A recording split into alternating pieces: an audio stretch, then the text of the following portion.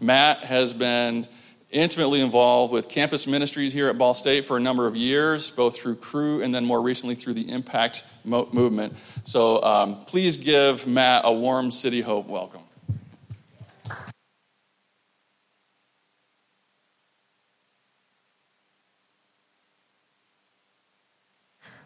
Good morning. All right, it's working right away. Yes, thank you for that warm welcome. Pastor Josh had to force people to clap last week, and I don't know how I felt about that. Not only, as Paul was saying, all the things that are different, now you have to hear me speak as well. And it is ironic thing that I'm up front speaking, and I've done it before here, so some of you may have heard me. I'm not one that really loves to come in front of people and or be around people sometimes even. I get really anxious about it, doing public speaking. I'm worried, is my zipper going to be down, or, am I wearing the right clothes? I have chocolate on my face still. A little bit anxious about those things. My son Josiah had his first public speaking this last week, and it was kind of fun to watch him. He was doing something on Thomas Jefferson, so I told him he should just quote, a line from Hamilton and act out a scene, but he didn't want to do that. And I told him to say there's a treasure map on the Declaration of Independence, but he wouldn't do that. He did come up with this nice Southern accent that he was practicing with, but then he forgot when he presented. But it was fun watching him do that. But, it's been said that that public speaking is the number one fear that people have. And number two is death. And so if you're on a funeral, it's worse to be the person giving the eulogy than the person in the casket. Yes, okay. And I think the reason for that is, we fear being embarrassed, right? We fear that shame. What if I tell a joke and it bombs completely and no one laughs? What if I say something that offends somebody? What if I'm incorrect with what I'm talking about and people call me out on it, and I don't want to be embarrassed. I'd rather die than feel shame. I imagine that many of you probably can relate to that, understand those feelings, avoid embarrassment at any cost. Some of you may have stories that of you have this embarrassing moment, and some of you, like me, are like, man, my whole life is one embarrassing moment, one after another. And I think, at the root of this is we tend to fear what people think of us. We fear rejection. We feel unloved or unlovable or unknown. And deep within us, we long for deep relationship, someone who will know us and accept us and love us. We want these deep relationships. I remember, we're in college time and campus ministry, and I remember my first friends I made my freshman year, a long time ago, 1994, the fall of 1994. Came into college at Purdue University looking for, hoping to make some friends. And I remember the first friends I made, they were hilarious and fun and had a lot of interesting quirks. Their names were Ross and Rachel, Joey and Chandler and Phoebe, from the TV show Friends.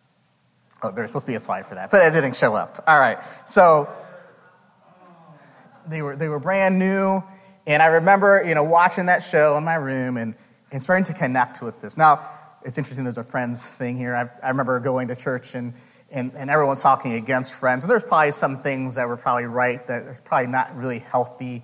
Everything about the show. But, I generally liked it because it made me laugh.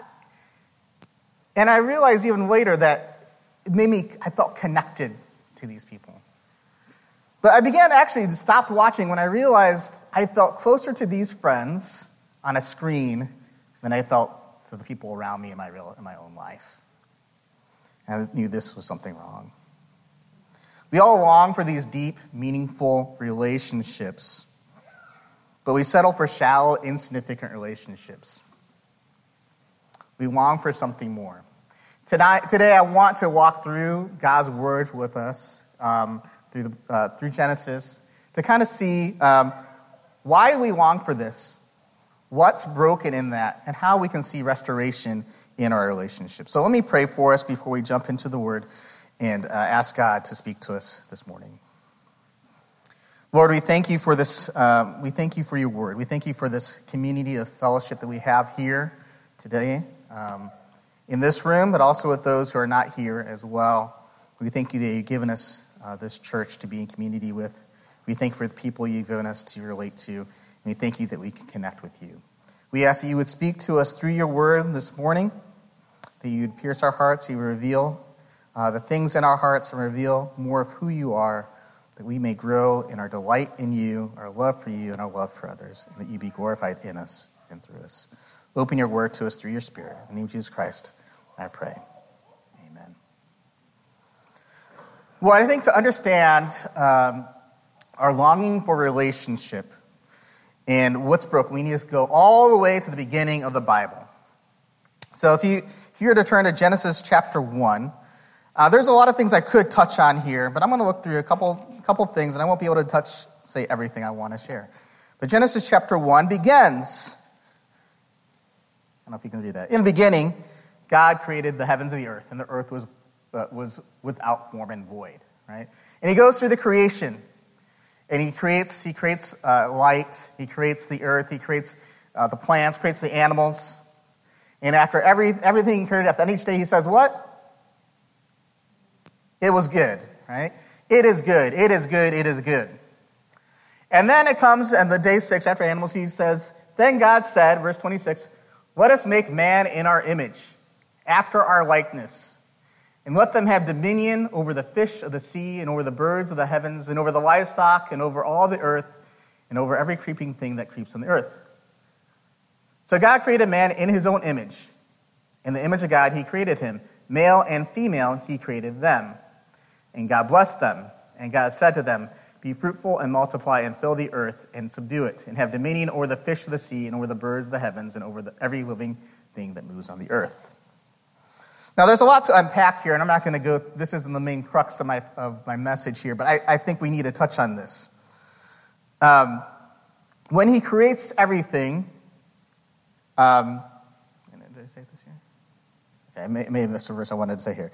He creates everything. At the end, he says it's good. After he creates humanity, he says, it is very good. It is very good. And I missed that. That's verse 31. And so he looks at us, and he looks at his creation. He looks at us as his creation, as his people, and says, this is very good. And we're very good because we are created in the image of God. And this makes us something unique about humanity. We're different than all the other creatures, than the plants, the stars in the sky. We alone are created in the image of God. To be in the image of God means we reflect God and relate to God. We are like God, and we can be in a relationship with him. Back in the 80s, I remember coming downstairs, and my sister was watching a show, I think it was St. Elsewhere, and in this, a character dies and goes to heaven, and he meets God, and it's just the same actor. I think it was a young Howie Mandel. Meets the same person playing God. And he's like, oh, he looks like me. But that's not reality. God doesn't look like us. We look like him. We look like him. We are made to reflect him, not in our physical features, but in who he is, his character. And because of that, we hold a value. We are unique about creation. We are able to communicate with them. We are given dominion. We're able to have relationship with others, to be fruitful and multiply. And these are things that God has. God also is the most beautiful thing of all. All the creation is just, cannot be as beautiful as he is. But none of the rest of the creation is made in the image of him. So that means the most beautiful thing that he's created, the thing that looks most like him, is not the sun or the stars in the sky, but it's us. We are the reflection of his beauty. So each of us as human have value. Male and female, black and white, brown. We are all precious in his sight. We are all valuable. We're all good. Very good. But then the Bible will introduce something that is not good. You know what it is? What's the first thing that God says is not good? Someone says it. I ask my kids this question, and they say, sin. Sin, that's Satan, the snake, the demon. Oh, the fruit, that was the bad thing. No, that is not the first thing that God says is a bad thing. So let's look at the parallel passage in Genesis chapter 2 of creation, in Genesis 2, and I'm going to read a little bit more that's on the screen. Turn here real quick. And so Genesis 2:15, to give some context. The Lord God took the man and put him in the Garden of Eden to work it and keep it. And the Lord God commanded the man, saying, "You may surely eat of every tree of the garden, but of the tree of the knowledge of good and evil you shall not eat, for in this day you eat of it, you shall die." Then the Lord God said, "It is not good that man should be alone. I will make him a helper fit for him." All right, so that's there on the screen. It is not good that man should be alone. I will make him a helper fit for him. Verse 19, out of the ground the Lord God had formed every beast of the field and every bird of the heavens and brought them to the man to see what he would call them. And whatever the man called every living creature, that was his name. The man gave names to all livestock and to the birds of the heavens and to every beast of the field. But for Adam there is not found a helper fit for him. So the Lord God caused a deep sleep to fall upon the man, and while he slept, took one of his ribs and closed up his place with flesh.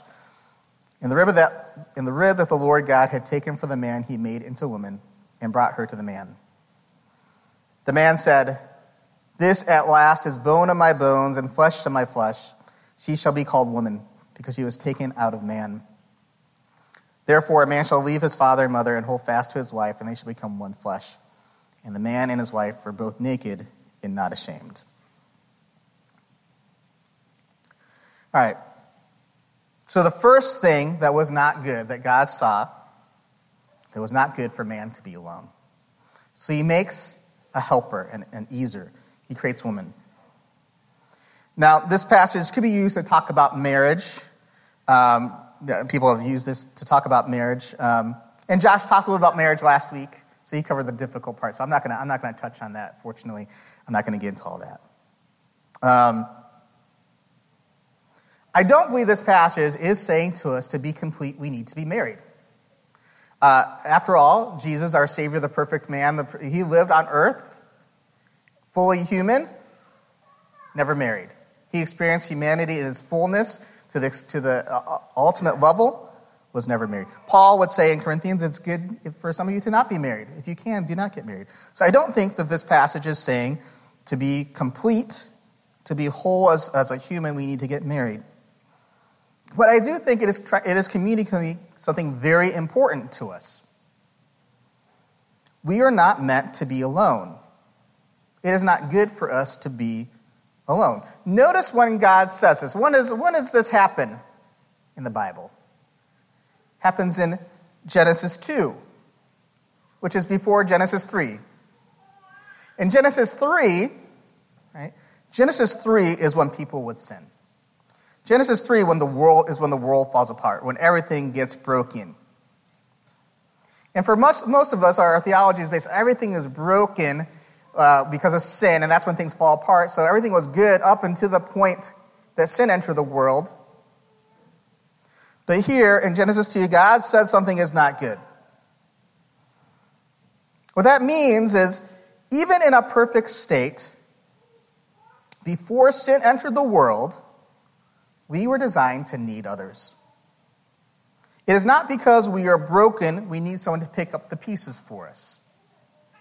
It is not because something is wrong with me, I need someone to make up for my shortcomings. No. This is the way God designed me. This is the way God designed us. We need each other. There is an African proverb called Ubuntu. And I'm going to try to feel like this fits in here. But in the book, No Future Without Forgiveness, Desmond Tutu describes a person with Ubuntu as open and available to others, affirming of others, has a proper self-assurance. The Ubuntu this person possesses comes from being part of a greater whole. I am because we are. I am because we are. We were created for community. We were designed to need one another. We are hardwired for relationships. We need others. Needing others isn't a sign of a flaw or result of sin, but how God made us. It's how God made us. We're created for community, designed to need one another, hardwired for relationship. It's not a sign of a flaw or result of sin, but it's how God has made us. This was revolutionary for me when I saw it as I was leading a Bible study of men, and we're looking at passages together, and it just dawned, and all of a sudden I was like, whew. Big light bulb moment. See, all our lives, we have been taught, and I imagine many of you have been taught, that we need to make it on our own. We need to make it on our own. We need to come to the place of self-sustainability. We need to become an adult. We need to arrive. And when we get there, we will do it on our own. We won't need anyone. We can do this. Needing others is a sign of weakness. Weakness is a sign of something being wrong, broken, faulty. If I was strong enough, if I was good enough, I would not need anyone else. I could do it on my own. For those of us in the Protestant background, that's in Western culture, this takes on even more, I think, has been heightened here. Begin to elevate our personal quiet time, elevate the personal relationship with God, and we sing songs like "Jesus,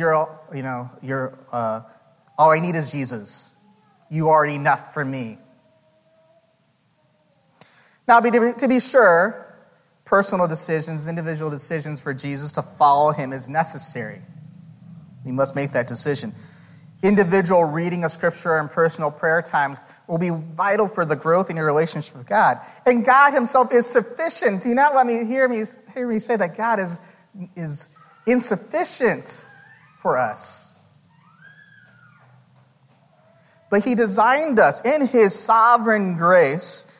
The way he would provide his sufficiency, his grace would be sufficient for us, is through relationships with others. In his sovereign goodness, his grace is connecting us to others. He calls us as disciples who will follow him in a body, in a church, in a community, in a family. Now, for some, maybe that may mean this is the church eternal in the reading of his word and hearing other people from a distance. But his design for us and his good provision for us is to be connected to others. So, if I need something or feel lacking in of myself, it doesn't mean there's something wrong with me. It's how I was designed. If I feel lonely, disconnected, doesn't mean that my faith is too small and I'm not loving God enough. It means this is the way God has designed me, to be in community with others. I was created for this community. Now, why would God design us this way? That seems like that's not good. That seems like this is unfair or unloving or unkind. Now, remember, we were made in his image. We're made in his image, like him. Does this mean that God needs something, that he needed us? That's why he created us. He needs us. He was lonely, so he created people to be in relationship with. And he was by himself, and he's like, oh, I need you. And he's desperate for us? Not in any means. But we've been talking about God being the triune God here. That God is Father, Son, and Spirit. And so we are like him. He exists in a community, a loving relationship of Father, Son, and Spirit. The Bible tells us the Lord our God is one. They are unified together. He is unified. And theologians use the term Trinity to describe the God, the Father, Son, Spirit relationship. And he existed this way for all eternity. It means he was always Father.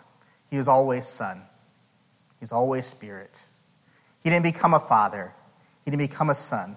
But they lived in a perfect, harmonious, loving relationship. This is why God can say, God is love. Because he always loved for all eternity.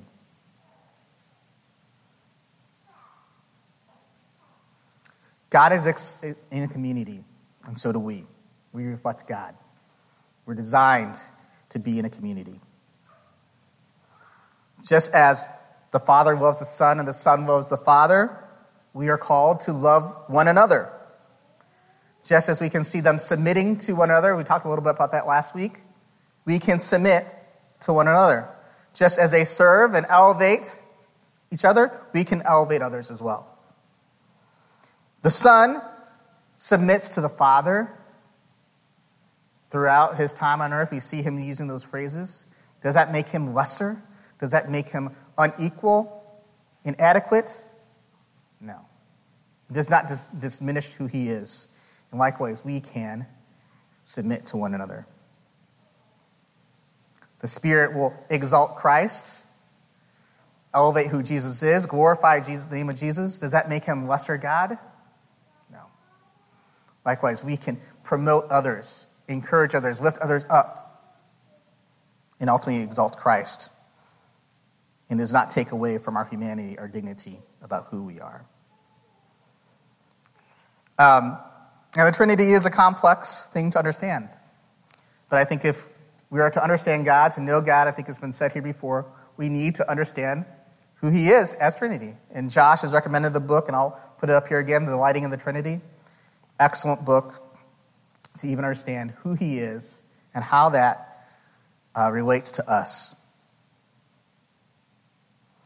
And so in this, we see the Trinity existing in love, existing unified as one, as diverse.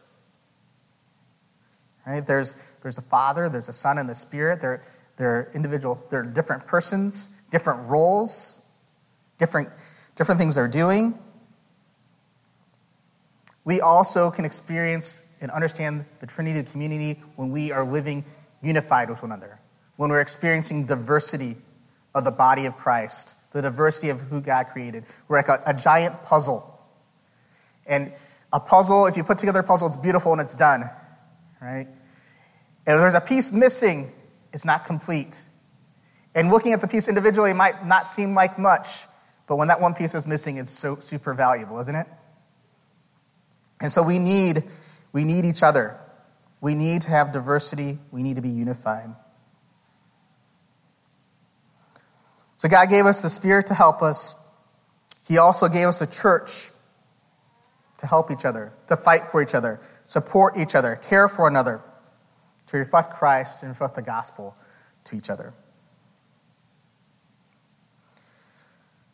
But if we look at our church, we look at the church as a whole, look at our relationships, we can see we're often not unified. We're broken. We don't love each other well. We fight. And the church has even caused pain and shame for others. And how do we get there? Well, that's where Genesis 3 gives us some answers. So Genesis 3, I'll start verse 4. The serpent said to the woman, he's talking about the fruit, said, "You will not die. For God knows when you eat of it, your eyes will be opened, and you will be like God, knowing good and evil."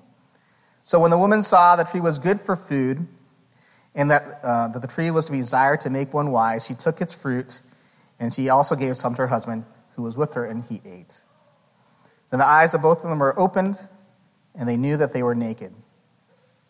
And they sewed fig leaves together and made themselves loincloths. And they heard the sound of the Lord God walking, verse 8, in the garden in the cool day.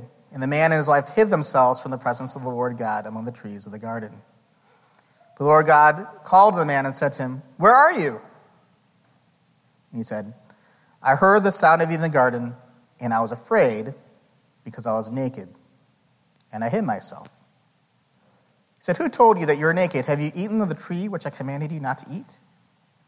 And the man said, "The woman who you gave to be with me, she gave me the fruit of the tree, and I ate." And the Lord God said to the woman, "What is that you've done?" And the woman said, "The serpent deceived me, and I ate." God tells Adam that if you eat this fruit, you will die. And the serpent says, "You won't die." But when they eat the fruit, what happens? What happens when they eat this fruit? Physically, they're still alive, but their relationship quickly deteriorates. Their relationship is broken. Their relationship with each other, their relationship with God becomes broken. Before sin, they were naked and not ashamed. They were naked and not ashamed. When you're naked, what is true? If you're sitting here naked, how would you feel? Now, I said this with some students, and they just start giggling just when I say the word naked. And that's all they need. They feel embarrassed just by the word. Right? We think about that image or that thought of being naked means now we are fully exposed. We cannot hide anything. Right? People see everything that is there. And generally, we feel embarrassed by that. We look at ourselves, we know ourselves, and we think, there's things wrong with me. Or there's something over there that I don't want to see in someone else. It's not good. But they were naked and not ashamed. They were naked, exposed for each other to see, and didn't feel any shame. But after this sin, the first thing they notice is their nakedness. And they felt shame. They had to cover themselves up as soon as they could. I don't know what it was. Maybe they noticed their differences, and they became insecure. Maybe they noticed something that was like, this doesn't seem right. Next, they heard from God. They heard God's voice, and they hid for him because they were afraid, because they were naked, so they were afraid. I'll be caught. He will know that I did something. I don't know. And then they blamed, right? They blame each other. Adam blames Eve, and Eve blames the serpent. And Adam even blames God, the woman you gave me. Which, I don't know how that works for many of you husbands. If you blame your wife, throw her under the bus. I don't think that usually works really well for relationships. Sin broke our relationship with one another, resulting in shame and blame. We hide from other, compare ourselves with each other. We fight with each other. Our friendships become severed. They often become shallow. We don't love as much as we're designed to love. Now that we have seen our brokenness and we've seen our sin, what is our solution? Well, we see what they did. They made fig leaves, they hid, and they blame. They made fig leaves, they hid, and they blame. For us, what are our fig leaf solutions? Fig leaf solutions are, solutions that can hide some aspects, maybe hide some of the shame, but doesn't remove the shame. Right? The solutions appear to help, but they offer temporary relief, but they'll quickly fall apart. What are some ways that we may use fig leaf solutions? Well, I think there's a couple things that come to my mind. We try to make ourselves look good. This is kind of the Instagram or Facebook disease, right? We will use filters. We use certain lighting, to make ourselves look good in certain places. We always put the photos that are appealing, that will make us feel better about ourselves and make us look good towards others, right? It could be just the clothes that we wear, designer clothes, nice things, maybe the things that we have in our house, our apartment, our car that we drive. If we have nice things, good things, people will generally think well of us. I still remember my first Bible study leader said, when I haven't showered, I wear nice clothes. That way people don't think I'm the one that smells, right? We hide these things. This also can be related in how we do our relationships. Our encounters with each other become superficial. Superficial encounters. We give just a little bit so people can know a little bit about us, but not the deep, intimate parts of us. We ask questions that allow us to feel a little known or know people a little bit, but not too much. Not too deep. Not too personal. And if I start to get a little personal, like, I'm not crying, you're crying, right? I'm not going to let people see all the stuff that's within me.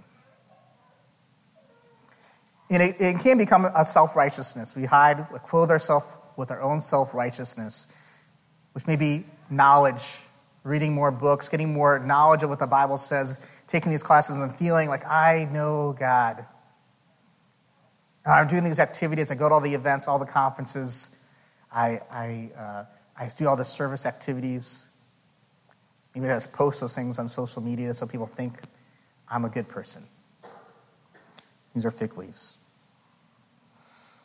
Or maybe if we hide, we escape. We try to escape the pain, the shame that we're experiencing, and we do distractions.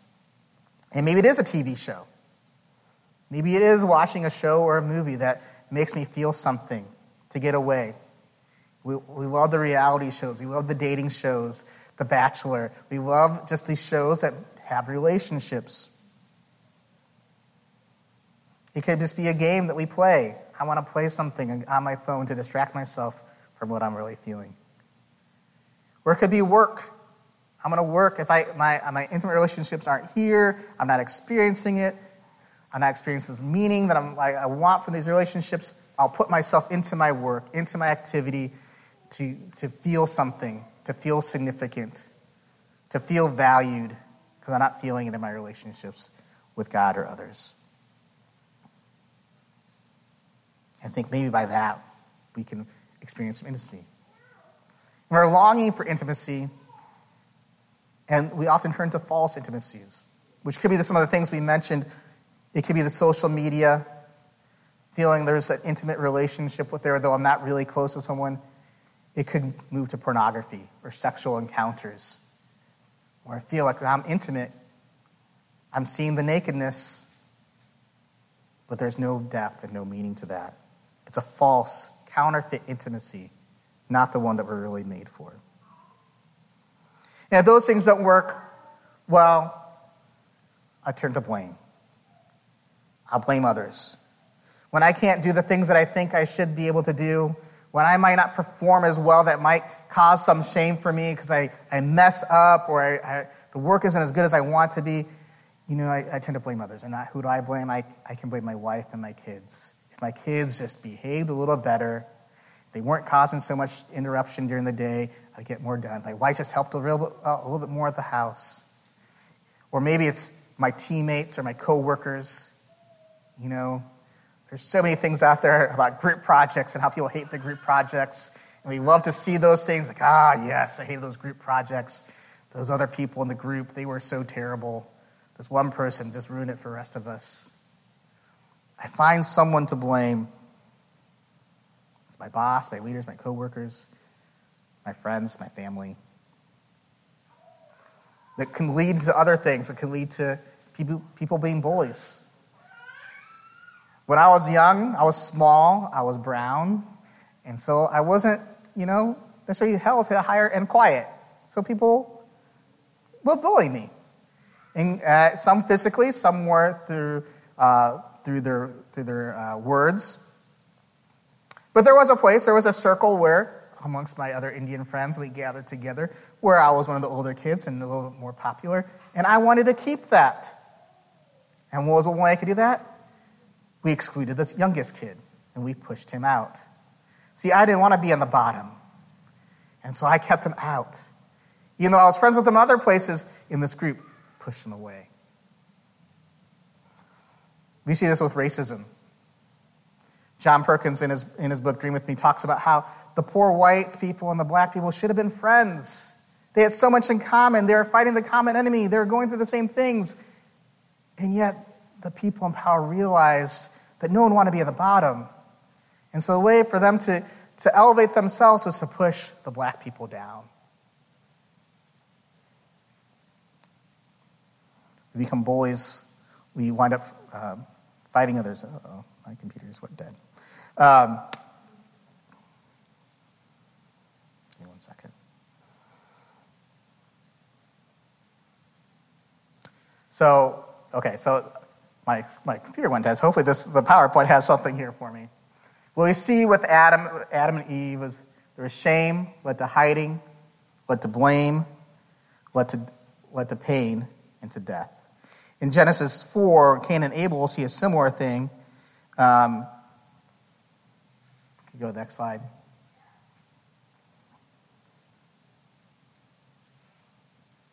Oh, okay.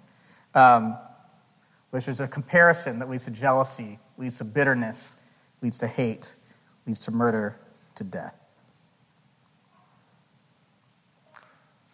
All right. Excuse me 1 second.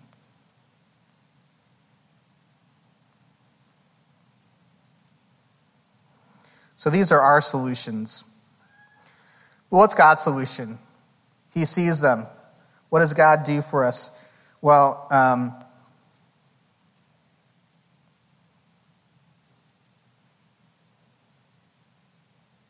God seeks them. God confronts their sin. He disciplines them and he clothes them, and he makes a promise for them. He seeks them out. I don't think he was unaware of what happened, right? He was not surprised when, who told you you're naked? No, he went after them. He knew what happened and came looking for them right away. He confronts them in a gentle way. He does discipline them, and he does give them discipline and does things to protect them, and puts them out of the garden. But he also will clothe them. In verse 21, chapter 3 says, the Lord God made for Adam and for his wife garments of skin and clothed them. In order for that to happen, to clothe them with skins, that means an animal must have died. This was a foreshadowing, I believe, of the fulfillment of the promises in Genesis 3:15. And that's up here. And when he's speaking to the serpent, he says, I will put enmity between you and the woman, between your offspring and her offspring. He shall bruise your head, and you shall bruise his heel. The offspring of Eve would be Jesus. Jesus, his heel will be bruised, but Satan will be crushed. God makes coverings for Adam and Eve of skins. He covers us with his own blood. The blood of Jesus covers us with his righteousness. Instead of hiding from others, pretending we're strong enough and don't need anyone, and running from God, we need to run to Jesus, embrace him, allow him to cover our sin. We need to acknowledge our needs and embrace community and expose our sin and shame and allow someone to love us in our problems. Right? So instead of hiding, pretending, and running from God, we need to run to Jesus, allow him to cover our sin, then acknowledge our needs and embrace community and expose our sin and shame so that we can experience love of God through community. The good news of the gospel is not always our relationship with God restored, but also our relationship with each other. We are brought into the family of God. We are made a people who will live together for eternity. We all long for this. Every good TV show or movie is about the relationships, the communities that are there. You may say it's about the drama and the action, but what really draws you to these things is the relationships that last, that you see that are going to be connected and loved and accepted. We long for this. It may have been the happily ever after story of the people falling in love, but more so we're seeing it's not just that marriage, it's a relationship. We long for community because we're designed for it. And we're designed to be with God. There are some out there who have walked away from God and say, I just have my community. And a lot of people, they don't have the same type of community outside of the church after they walk away and say, I miss that community. But we also need, we need that community. We also need to be in a relationship with God. He created us not just for that community, but to be in a relationship with him, to enjoy him and to exalt him. And it's through knowing him that we can love others. It's through others we can know him. But a life apart from God is no life at all. So in order to experience the community that we long for, the ability to have these relationships that we're loved and accepted, we must first know that we're loved and accepted by God. That we are completely forgiven. That we are accepted. We are valued. We're loved. That he delights in us. And so we must come to Jesus and accept his gift, his death on the cross to pay for our sin, to cover us, to heal our wounds, and fix what is broken. We do this by faith. And we do this when we experience him and trust him. We experience love. We experience a love that is so powerful that it transforms us. A love that is so powerful that allows us to love others. A love when we feel unloved that we can expose ourselves because we know we're loved by God. We're accepted by him. I can expose my sin to others. I can expose my weakness to others. And I can love others the way God has loved me. And 1 John, do we have that up here? We'll go to the next one. We come to know and believe the love that God has for us. God is love, and whoever abides in love abides in God, and God abides in him. By this is love perfected with us, so that we may have confidence for the day of judgment. And I go down. There is no fear in love, but perfect love casts out fear. For fear has to do with punishment.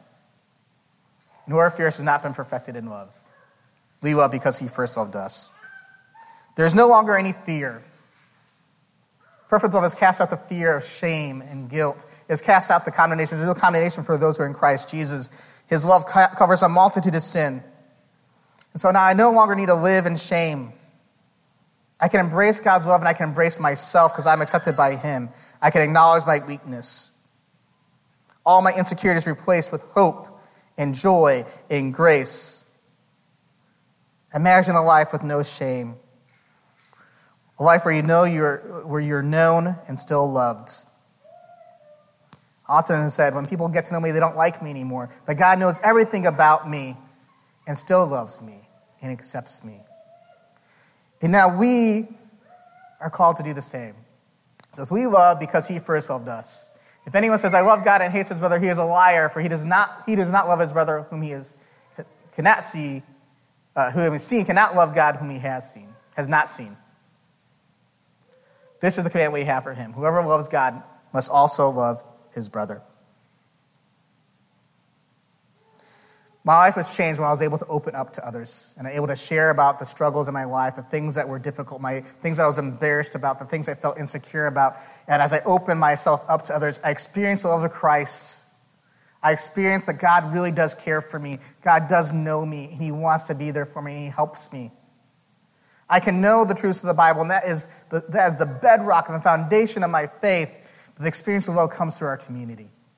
And we allow people to experience Christ and know Christ as we love others, as we accept others, as we forgive others, as we rely on God's love and believe God's love for us and know God's love for us. And we believe this. It allows us to love others who feel unlovable. It allows us to love others when we feel unlovable. It allows us to love others who are so different from us that we don't understand them, but we can pursue them. And it allows us to love others who are so like us that they drive us crazy. We can love because we have the love of God living in us.